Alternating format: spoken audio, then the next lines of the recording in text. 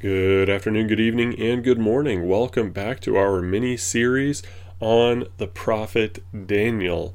Now we are going to be turning to Daniel chapter 9 if you got a Bible handy. And just real quick, let's do a little bit of an overview now that we're kicking up this series again. And let's look at what we've gone through thus far.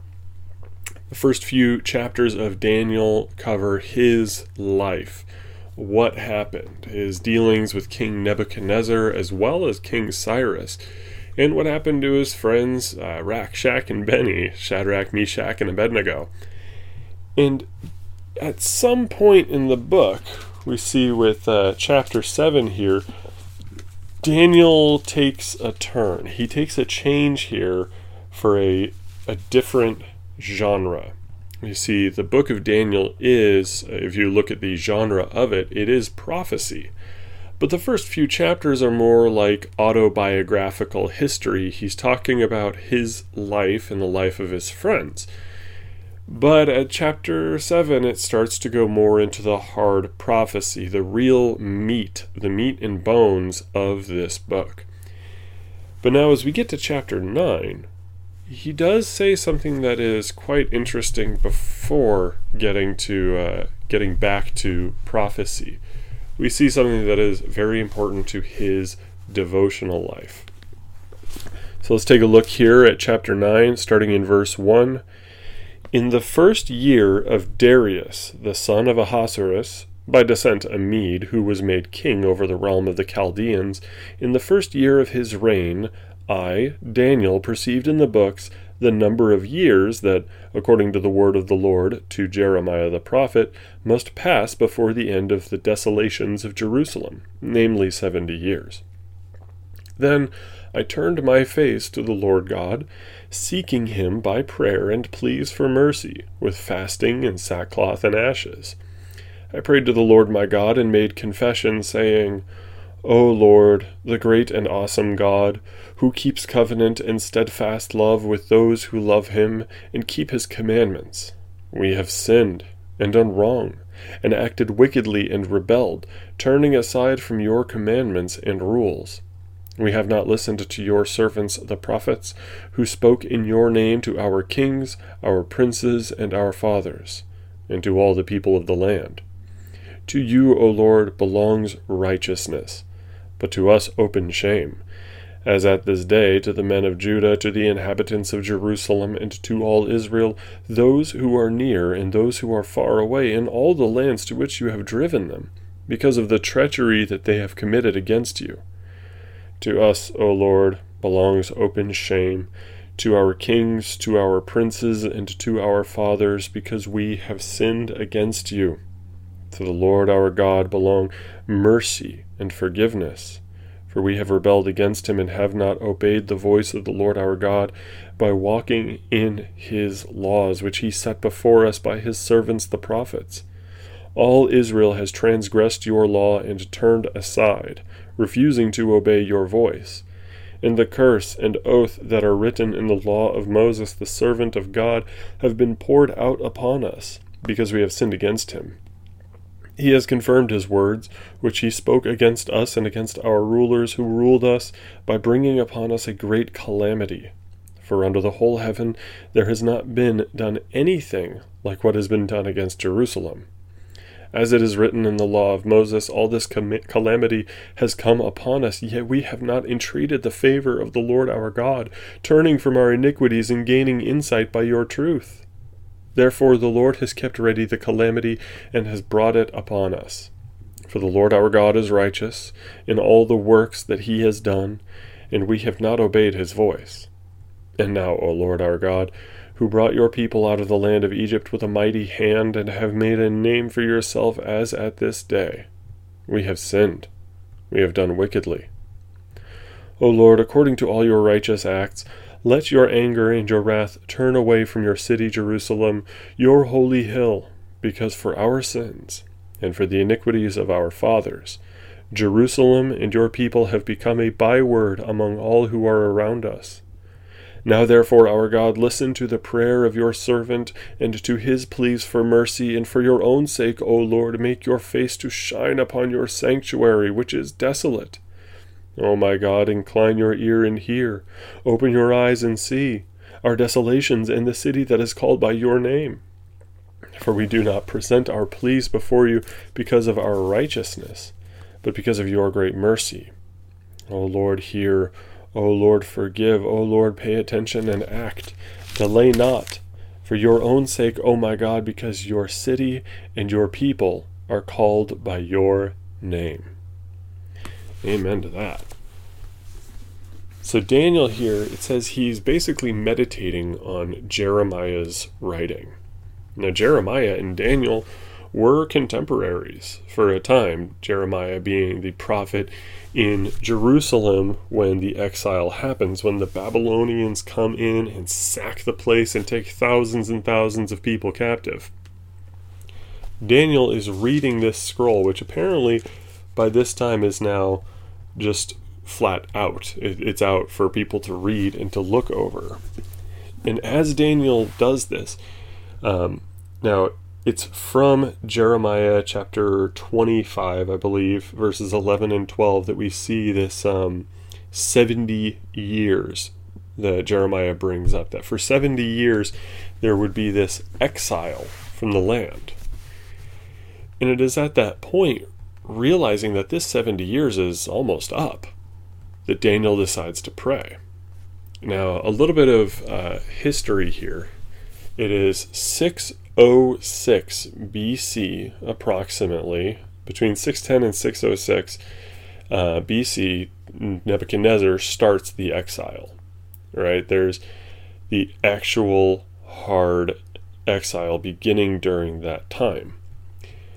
And it is after that you have about a countdown of 70 years. It wasn't an exile that was all at once, you see, because the final exile occurred in 586 BC, with Jerusalem finally being burned to the ground and the temple being destroyed.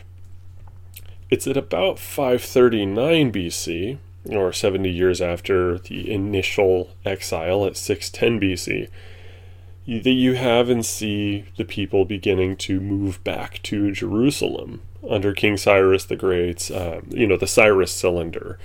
That is finally permitted.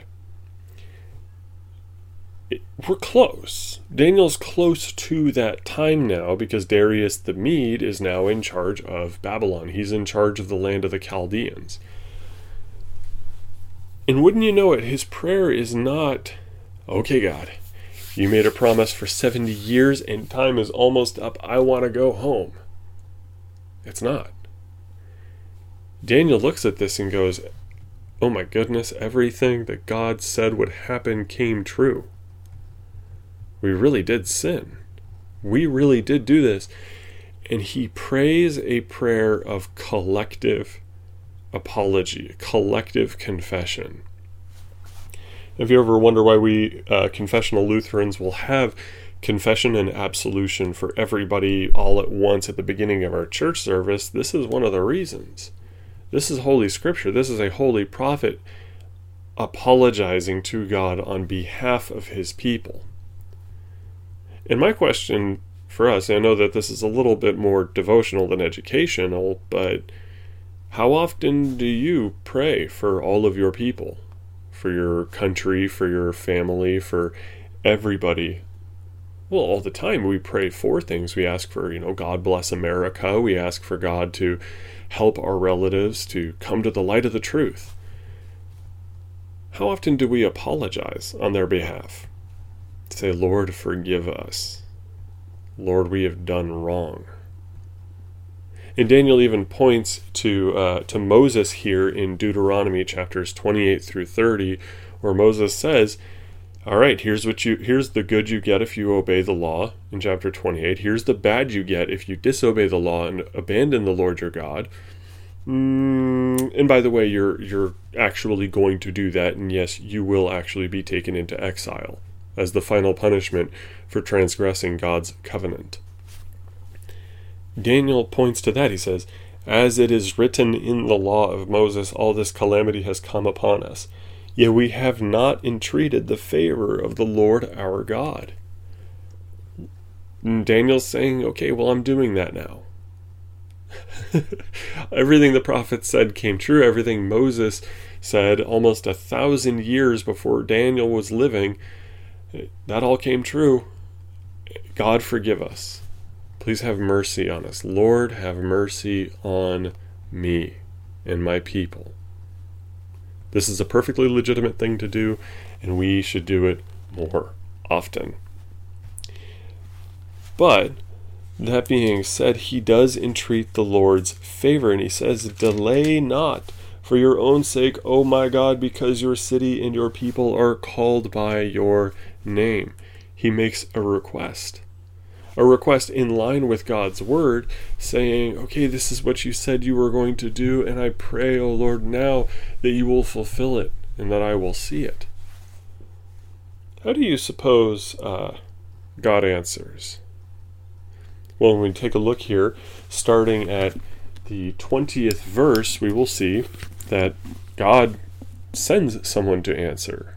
And he's a familiar face for those of us who have read the Gospels. Daniel chapter 9, starting in verse 20. While I was speaking and praying, confessing my sin and the sin of my people Israel, and presenting my plea before the Lord my God, for the holy hill of my God, while I was speaking in prayer, the man Gabriel, whom I had seen in the vision at the first, came to me in swift flight at the time of the evening sacrifice. He made me understand, speaking with me and saying, O Daniel, I have now come out to give you insight and understanding. At the beginning of your pleas for mercy, a word went out, and I have come to tell it to you, for you are greatly loved. Therefore consider the word and understand the vision.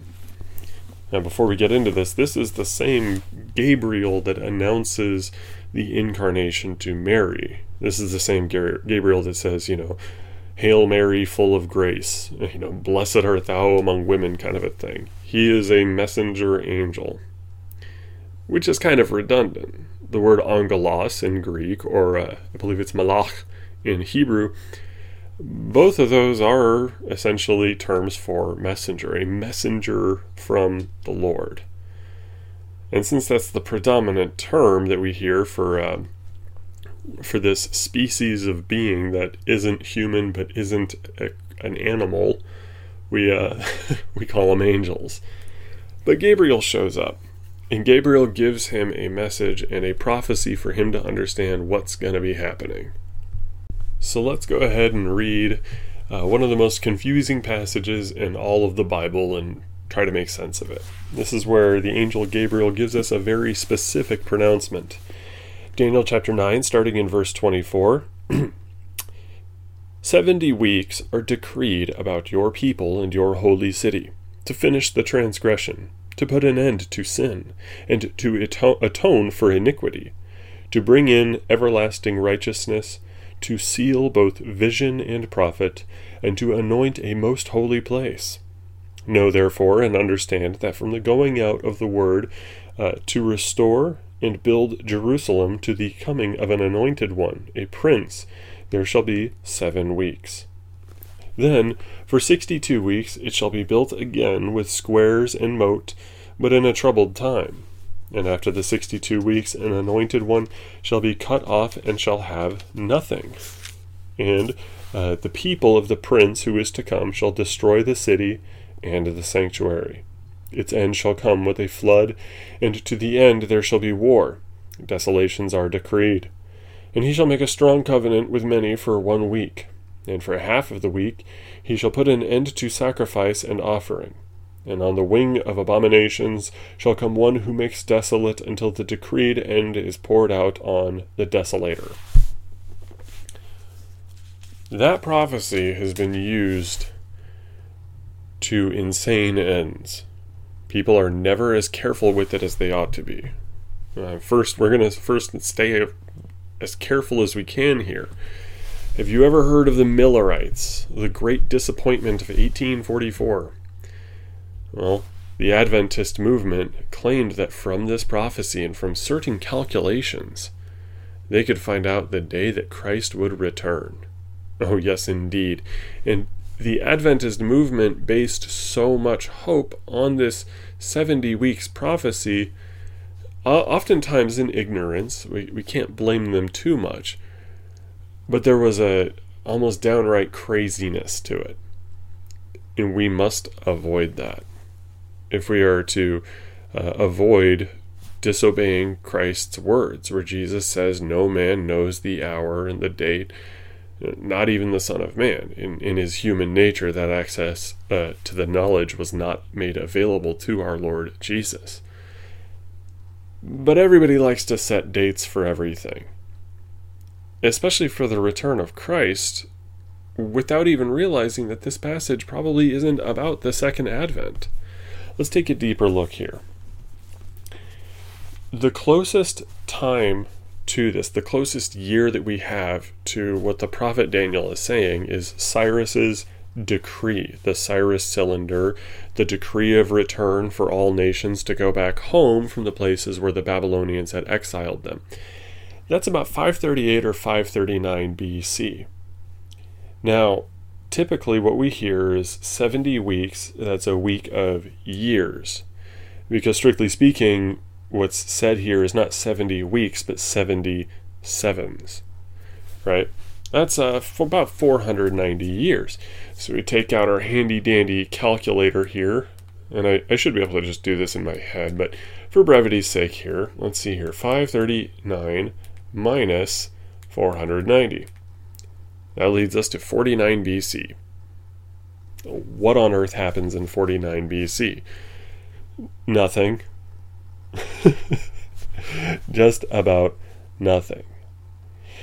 But we do see in verse 25, he says, know therefore and understand that from the going out of the word to restore and build Jerusalem, that's the decree of Cyrus, to the coming of an anointed one, a prince there shall be 7 weeks. Then for 62 weeks it shall be built again with squares and moat, but in a troubled time. So the angel Gabriel is saying that, wait a second. There is a time period between 538 BC and 445 BC, when Nehemiah rebuilds the walls and everything of Jerusalem. Let's see here, that's 1 week. That's what he considers it. Now the weird thing about that, so again, taking out our handy-dandy calculator here, we're seeing numbers being added up in a way that doesn't work for human reasoning here. 538 minus 445, that's 93 years. Well, does that even divide by 7? Nope. Why does Gabriel say it's 1 week? It's not 7 years, and it's 93 years apart, leading us to, even if we divide it by 7, it's 13.2857143. In other words, totally meaningless. However, 445 BC, if Gabriel the angel is saying, listen, there is 7 weeks for that, okay, that counts as 7 weeks. Period. It doesn't matter whether it makes sense to us. He says in this prophecy of 70 weeks, the first 7 weeks are 93 years. Okay, I just accept that on faith. But from 445, let's see here, 62 weeks are left for 62 weeks that should be built again with squares and moat, but in a troubled time. So 62 times 7 here is 434. 445 minus 434 leads us to about 11 BC, 11 BC. But what most people will see, the traditional interpretation of this is all the way out to Christ's birth. So 0 BC. Because after all, it says, after the 62 weeks, an anointed one shall be cut off and have nothing. The people of the prince who is to come shall destroy the city and the sanctuary. Its end shall come with a flood, and to the end there shall be war. Desolations are decreed. So between the end of the 62 weeks, we have Jesus coming up, being raised, going about his ministry, and then dying for our sins. He is cut off from his people. He rises again, and then during this last week, we have the destruction of Jerusalem. More than once, by the way.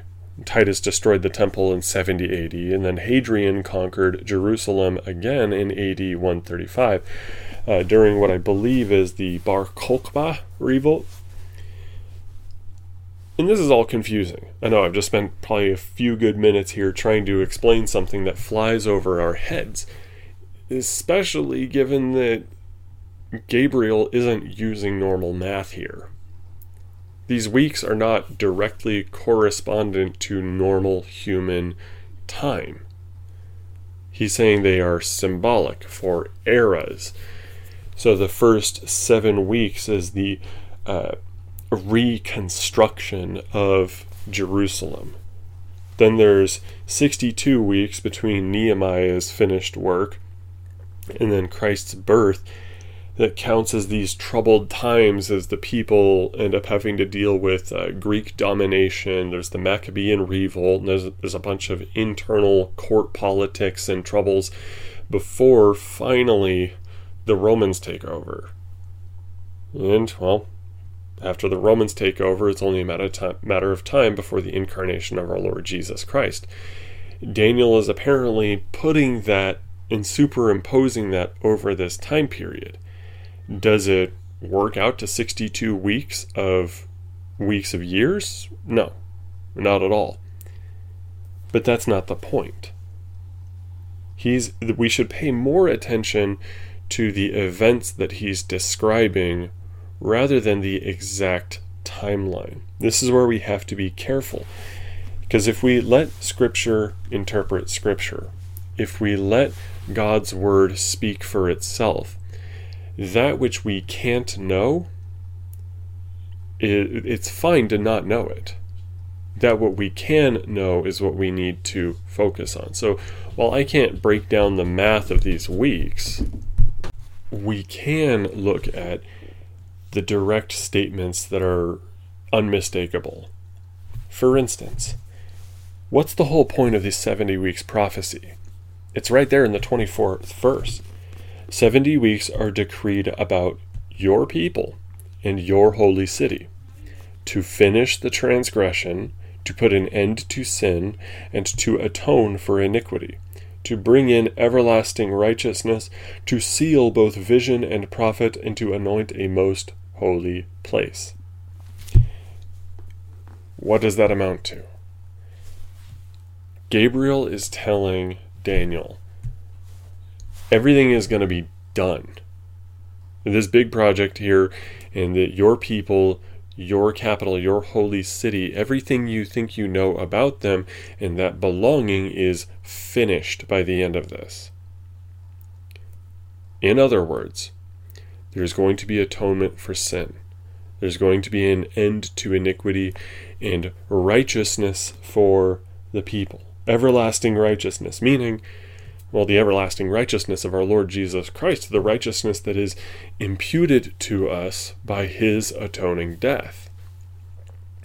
But also to seal both vision and prophet, meaning this prophecy is finished up by that time, just about that time, once these 70 weeks are done.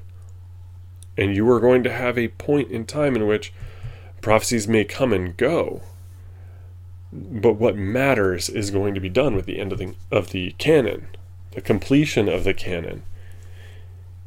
And yes, to anoint a most holy place. What holy place? Whose holy place? Well, let Scripture interpret Scripture. What does our Lord Jesus Christ say to the apostles in the Gospel of John? I go to prepare a place for you. Gabriel is giving him a place distinct from Jerusalem and from the Jerusalem temple. How on earth would Jesus be anointing a holy place if he's already in an anointed holy place in Jerusalem? Right? So we look at these direct statements here and we see that, yes, Gabriel wants us to focus on the actual gospel and what Jesus is doing. Now, it does mean an end to sin, atoning for iniquity, everlasting righteousness, the gospel of Jesus Christ for you. And then to seal vision and prophet and to anoint a most holy place. Something different now, somewhere different, something given to us. And this is why in Hebrews we talk about, in the book of Hebrews, a heavenly Jerusalem. The book of Revelation talks about a heavenly Jerusalem, a new Jerusalem that is different from this earthly one. And yes, it does have a lot to deal also with the destruction of the temple in 70 AD and the destruction of Jerusalem later on. But even if I can't find out the numbers, I can say that this prophecy of 70 weeks is fulfilled. That's where we differ from some of our dispensationalist friends who have an unfortunate and sometimes unhealthy fixation on this passage. They want Christ to come back. Everybody does, so I agree with them. Maranatha, Lord Jesus, come. But what is our job here? What are we looking forward to? Are we looking forward to the numbers and the math and the odd kind of conspiracy theory thinking where we're crunching up the newspaper trying to find exactly what's going on? Or are we trusting that, hey, Jesus says he's going to come back? And Jesus told, God told Daniel through this angel Gabriel, here's what's going to happen. Oh, well, my. If that's what's going to happen, then I'm just going to trust that God fulfilled that as he said he would. And then I will also trust that Christ will return when he will. He's made the promise, and God always keeps his promises. And so, it's pretty evident also that Gabriel says after Jesus is crucified, after this anointed one dies for us, it's then that the earthly Jerusalem is destroyed. So here's Daniel praying in the beginning of this chapter for God's restoration of his people and the restoration of Jerusalem. And ironically enough, Gabriel says, yeah, that'll happen. By the way, it's also going to be destroyed once Messiah is killed there. Of course, yes, Messiah rises again from the dead, but just letting you know, it's going to be blown up, torn to shreds. Okay, we good? Poor Daniel. I gotta say, it must be awkward at times to be a prophet and to know these things, to know the encouragement and then the bad news right after the encouragement. And one more note on 70 and 7 and 70 weeks kind of a thing. Daniel was just praying about the 70-year exile of the children of Judah to Babylon. And now Gabriel says, well, okay, you're looking at 70. I want you to look at 70 times 7. Now, if you look at Matthew 18, our Lord Jesus tells Peter, when he says, how many times should I forgive my brother? 7 times? And Jesus says, not 7 times, but 70 times 7. I think the number here isn't quite as important as the fact that this 70 times 7 idea is the broad scope of fulfillment. Jesus doesn't want you writing a list of how many times you've forgiven each person, and then once you get to 491, no more forgiveness for them, Buster. No, he doesn't want that. He wants you to just forgive your brother. Forgive those who sin against you, period. It's not about counting it. It's the broad scope of fulfillment of forgiveness itself. And Gabriel's doing something similar here. I mean, otherwise we know that the math doesn't work out if we try to apply it directly to a timeline. But I digress. Let's go ahead and move on to chapter 10, which is also, again, this is what makes Daniel, like Zechariah and the book of Revelation, so hard, is vague details that are concise but also just hard to get. So let's start reading here in Daniel chapter 10, starting in verse 1. In the 3rd year of Cyrus, king of Persia, a word was revealed to Daniel, who was named Belteshazzar. And the word was true, and it was a great conflict. And he understood the word and had understanding of the vision. In those days I, Daniel, was mourning for 3 weeks. I ate no delicacies, no meat or wine entered my mouth, and nor did I anoint myself at all, for the full 3 weeks. On the 24th day of the 1st month, as I was standing on the bank of the great river, that is the Tigris, I lifted up my eyes, and looked, and behold, a man clothed in linen, with a belt of fine gold from Uphaz around his waist. His body was like beryl, his face like the appearance of lightning, his eyes like flaming torches, his arms and legs like the gleam of burnished bronze, and the sound of his words like the sound of a multitude. And I, Daniel, alone saw the vision, for the men who were with me did not see the vision, but a great trembling fell upon them, and they fled to hide themselves. So I was left alone and saw this great vision, and no strength was left in me. My radiant appearance was fearfully changed, and I retained no strength. Then I heard the sound of his words, and as I heard the sound of his words, I fell on my face in deep sleep with my face to the ground. And behold, a hand touched me, and set me trembling on my hands and knees. And he said to me, O Daniel, man greatly loved, understand the words that I speak to you, and stand upright. For now I have been sent to you. And when he had spoken this word to me, I stood up trembling. Then he said to me, Fear not, Daniel, for from the first day that you set your heart to understand and humbled yourself before your God, your words have been heard, and I have come because of your words. The prince of the kingdom of Persia withstood me 21 days, but Michael, one of the chief princes, came to help me. For I was left there with the kings of Persia, and came to make you understand what is to happen to your people in the latter days. For the vision is for days yet to come. When he had spoken to me according to these words, I turned my face toward the ground and was mute. And behold, one in the likeness of the children of man touched my lips. Then I opened my mouth and spoke. I said to him who stood before me, O my Lord, by reason of the vision pains have come upon me, and I retain no strength. How can my Lord's servant talk with my Lord? For now no strength remains in me, and no breath is left in me.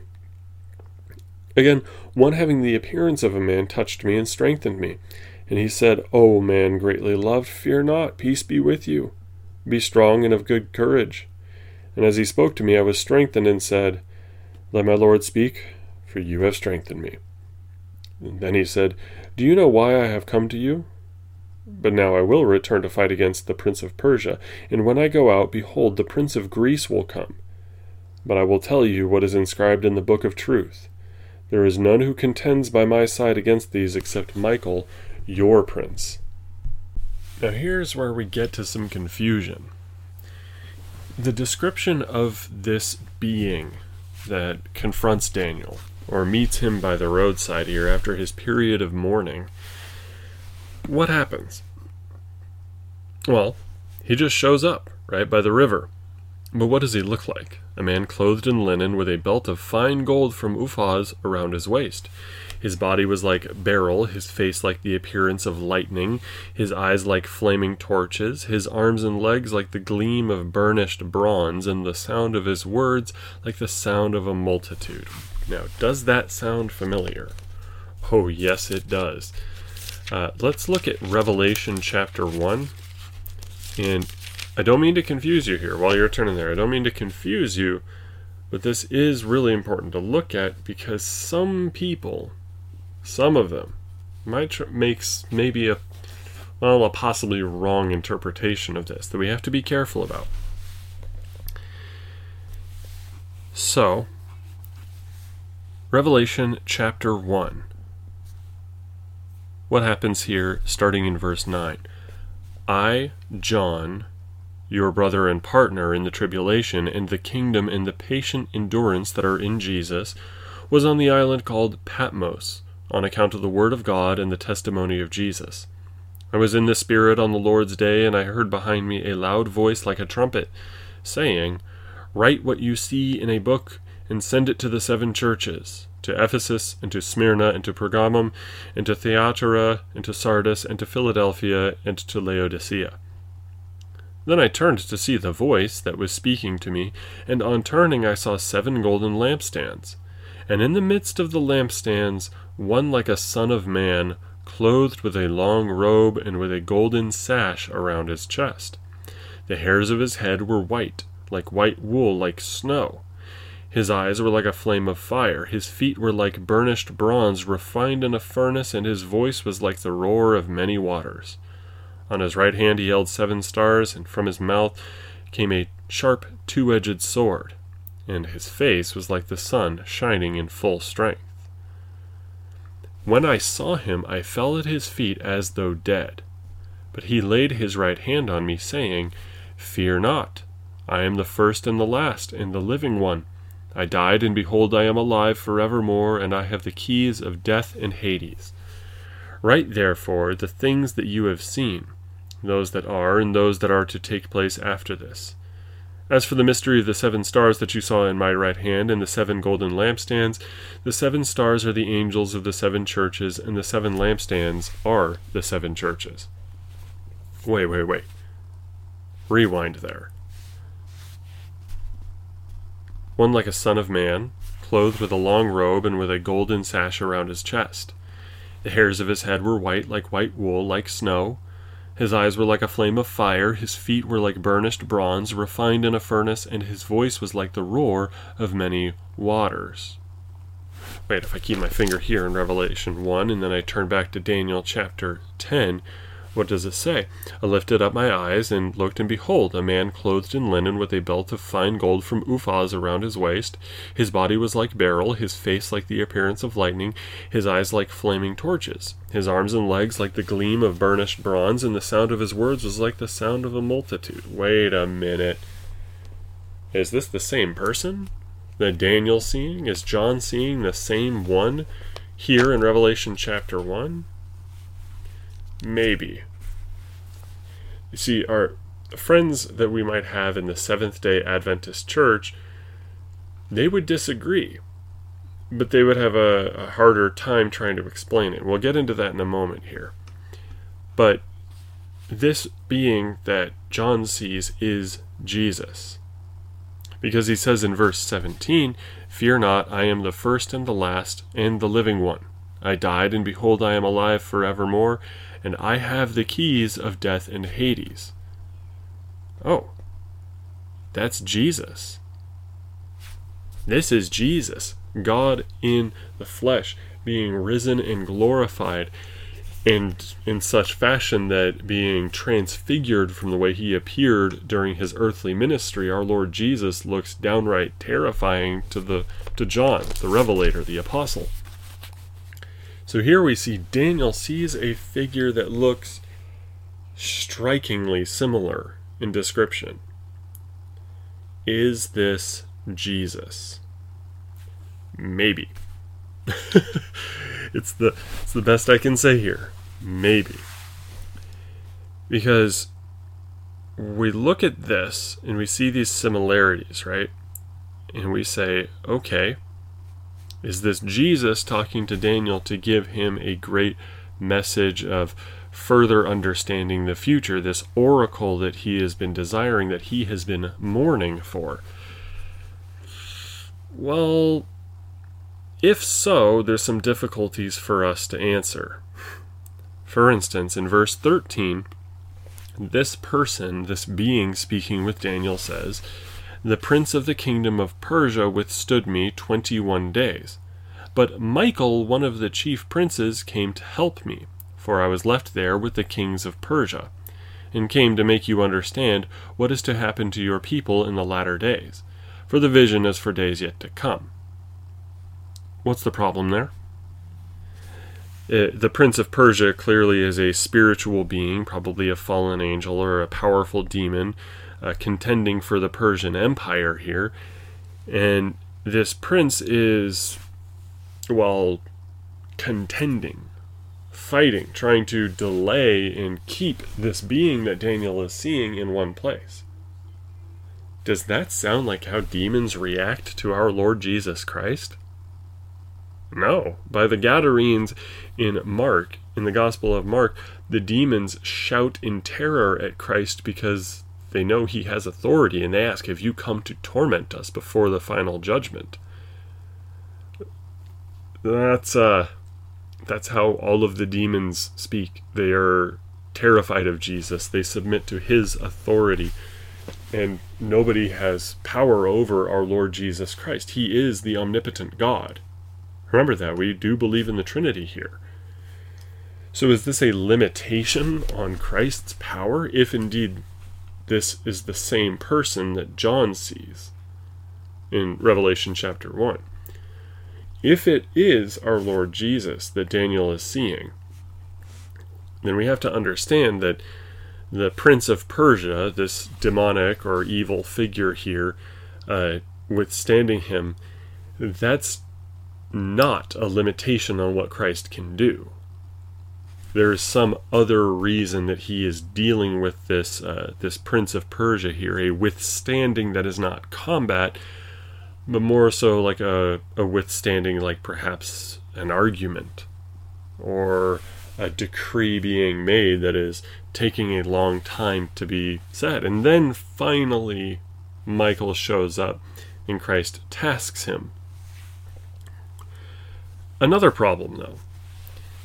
In verse 15 here it says, "When he had spoken to me according to these words, I turned my face toward the ground and was mute. And behold, one in the likeness of the children of man touched my lips. And I opened my mouth and spoke, and I said to him who stood before me, O my Lord, by reason of the vision, pains have come upon me, and I retain no strength." One in the likeness of the children of man. That sounds quite a bit like the title Son of Man, which belongs to our Lord Jesus. He refers to himself as the Son of Man. And Daniel refers to this person as, "O my Lord, Adonai." That's a title for God. And sometimes it could be used as a title for respect, especially to royalty. David had been called Elohim before, and others had been called Adonai, not calling them gods, but calling them very, very, very important person. Is that the same as this burnished, bronze-looking, flaming torch-eyed, lightning-faced guy here in chapter 10? Is that the same one, or is that a different person coming and touching his lips? I don't know. It's vague. We have to be careful. As I say, whenever we get through to these prophecies and these visions of the prophets, if we are not careful, we can make some blunders here.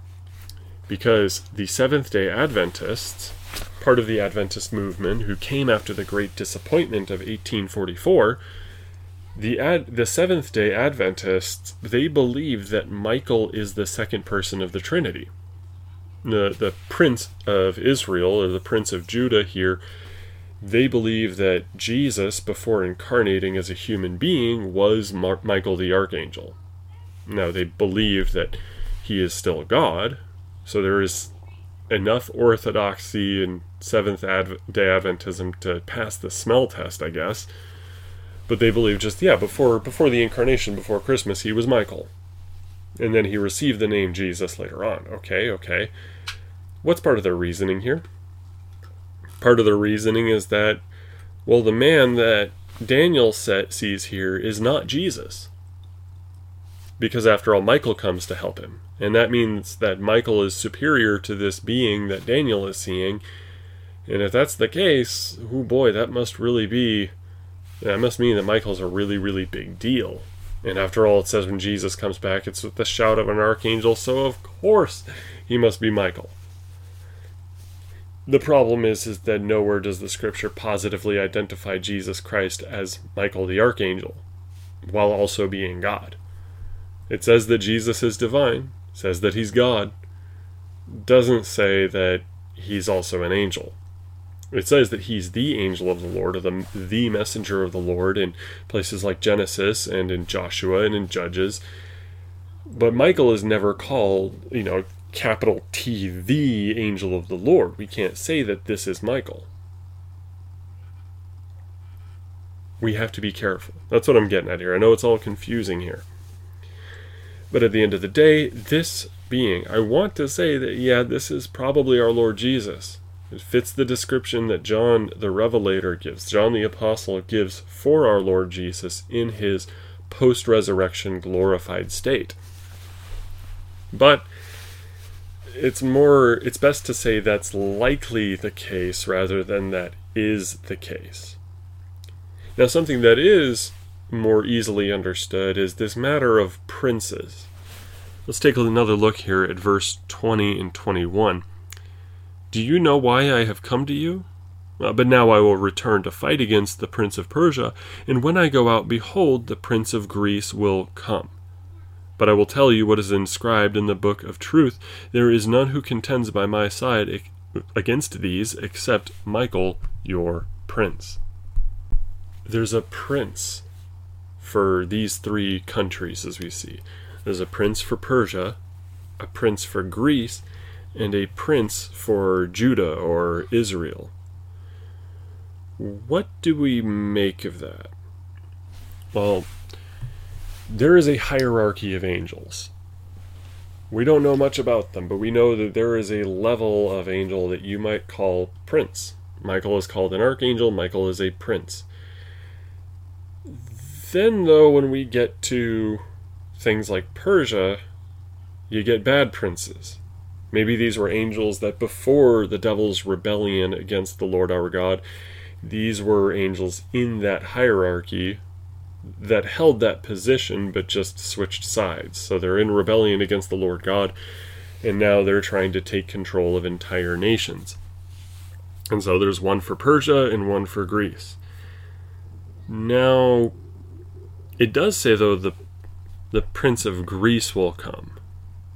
And we know from just a couple chapters ago that, there is this, the goat is the king of Greece, this ram versus this goat. There's going to be this battle and war between Persia and Greece. Well, many battles, many wars between Persia and Greece until Alexander the Great comes. But at the end of the day, what does that amount to? This messenger to Daniel, again, my best guess, this is probably Jesus speaking to him, but maybe not. I give it a 70% chance here, given the vagueness of this prophecy and the troubles with it. And by that I mean troubles of human understanding, not troubles with the text. But the big point here is that he says, do you know why I have come to you? He doesn't answer. But now I will return to fight against the prince of Persia. We're going to go back out to war. And when I go out, when I leave, the prince of Greece will come. But I will tell you that what is inscribed in the book of truth. There is none who contends by my side against these except Michael, your prince. So if we ask the question, well, is there a national angelic or demonic prince for every country? Maybe. But we know that only one of them is actually good, is actually on the side of the Lord our God. And that would be Michael. It also tells us that there is a book of truth. That could be maybe the scriptures themselves, because he says, I will tell you what is inscribed in the book of truth. I'm going to tell you what the scriptures mean here. Or there is another book that describes these things, some book of the wars of the Lord, as is mentioned by Moses. So it's a lot of fuzzy, foggy stuff, but we do get the impression from this passage that Michael's one of the good guys, and that's good to know. There is angelic protection for God's church. Not just a national angel. Oh no, Michael's still around. And the church being the true Israel means that Michael is kind of working to help and to try to rule over, in some sense, a lot of the church. Just as true for Daniel as it is today for us. And then we ask the question, does that mean there are national angels for other countries? At least for Persia and Greece at this time there was. And even if there's more, none of them are on God's side. Or none of them are doing what they ought to do. So there is this fight that will continue on. And that might explain some of the slowness of history. God operates on his own time. We understand this, and all these prophecies and all the eschatology, everything we think about when we ask about, like, why hasn't Jesus come back yet? It's been 2,000 years. Or why did it take so long between Moses giving some of the first prophecies about the Christ? Or even in the Garden of Eden, there is 4,000 years between Adam and Eve's fall in the garden and the proto-evangelium, the gospel statement in Genesis 3 verse 15, 4,000 years from that point to when Christ was walking the earth and died for our sins. 4,000 year wait for the promised seed of the woman. But when we ask why it takes that long for us, we do remember St. Peter saying 1,000 years is as a day to the Lord, and a day as 1,000 years. God operates on his own time. But we also see this kind of behind the scenes thing. God will occasionally pull back the curtain and show us these supernatural dealings going on, these odd conflicts between angels, where a prince of Greece, also an evil being, is still inspiring Greece to be at war with Persia. Oh, these devils are not in league with one another. Where's Satan in all this? What's he doing? Why are they resisting God's word? Well, does God simply not want to interfere with them, with their free will, so to speak, as angels? And if that is the case, are these demonic entities then slowing down the passage of time, muddying up the waters, muddying up and gumming up the works and everything we would expect for a fast or slow prophecy? The 70 weeks, which amounts to more like 500-600 years, a lot of that sounds like it has to do with, yes, this is the timeline. By the way, a lot of this long time between Daniel's prophecy and the coming of the Messiah, a lot of that might have to do with what the demons are up to, and angels having to battle them. It can make our heads melt, so I'm going to end right there. We're going to finish up Daniel here next week. The point is, though, yes, God is in control. But God is allowing these factors in history and these actors in history, factors and actors, to make things longer, more complex than we would like them. But that's okay. God makes a promise, he fulfills it. Remember, it's December 10th, 2020 right now. It's almost Christmas. We remember that God kept his promise that he gave to Daniel about a coming Messiah. He's going to keep his promise about Jesus' return. And he kept all of his promises regarding all of these things. So even if it seems like it's taking forever, and it seems like there's these factors and actors, these princes and some angelic dude that maybe isn't angelic, he could actually be just Jesus Christ himself, the Son of God. We look at all this and we see everything kind of being much more complex than it looks. That's fine. Let God take these things into consideration, and we will be made patient for his return. Hopeful, expectant, ready, but also patient. Heavenly Father, we thank you for your holy word and for your holy prophet Daniel. We pray, O God, that we will honor you with patience.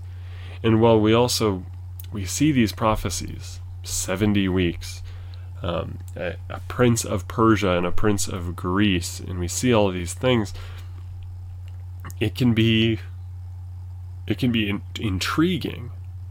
But we pray, O Lord, that our curiosity will be satisfied by what the Scripture says, not turning to any other source. May we be satisfied with saying, I don't know, when the rubber meets the road. And may we glorify you, O Lord, in the hope and in the knowledge that you always keep your promises here.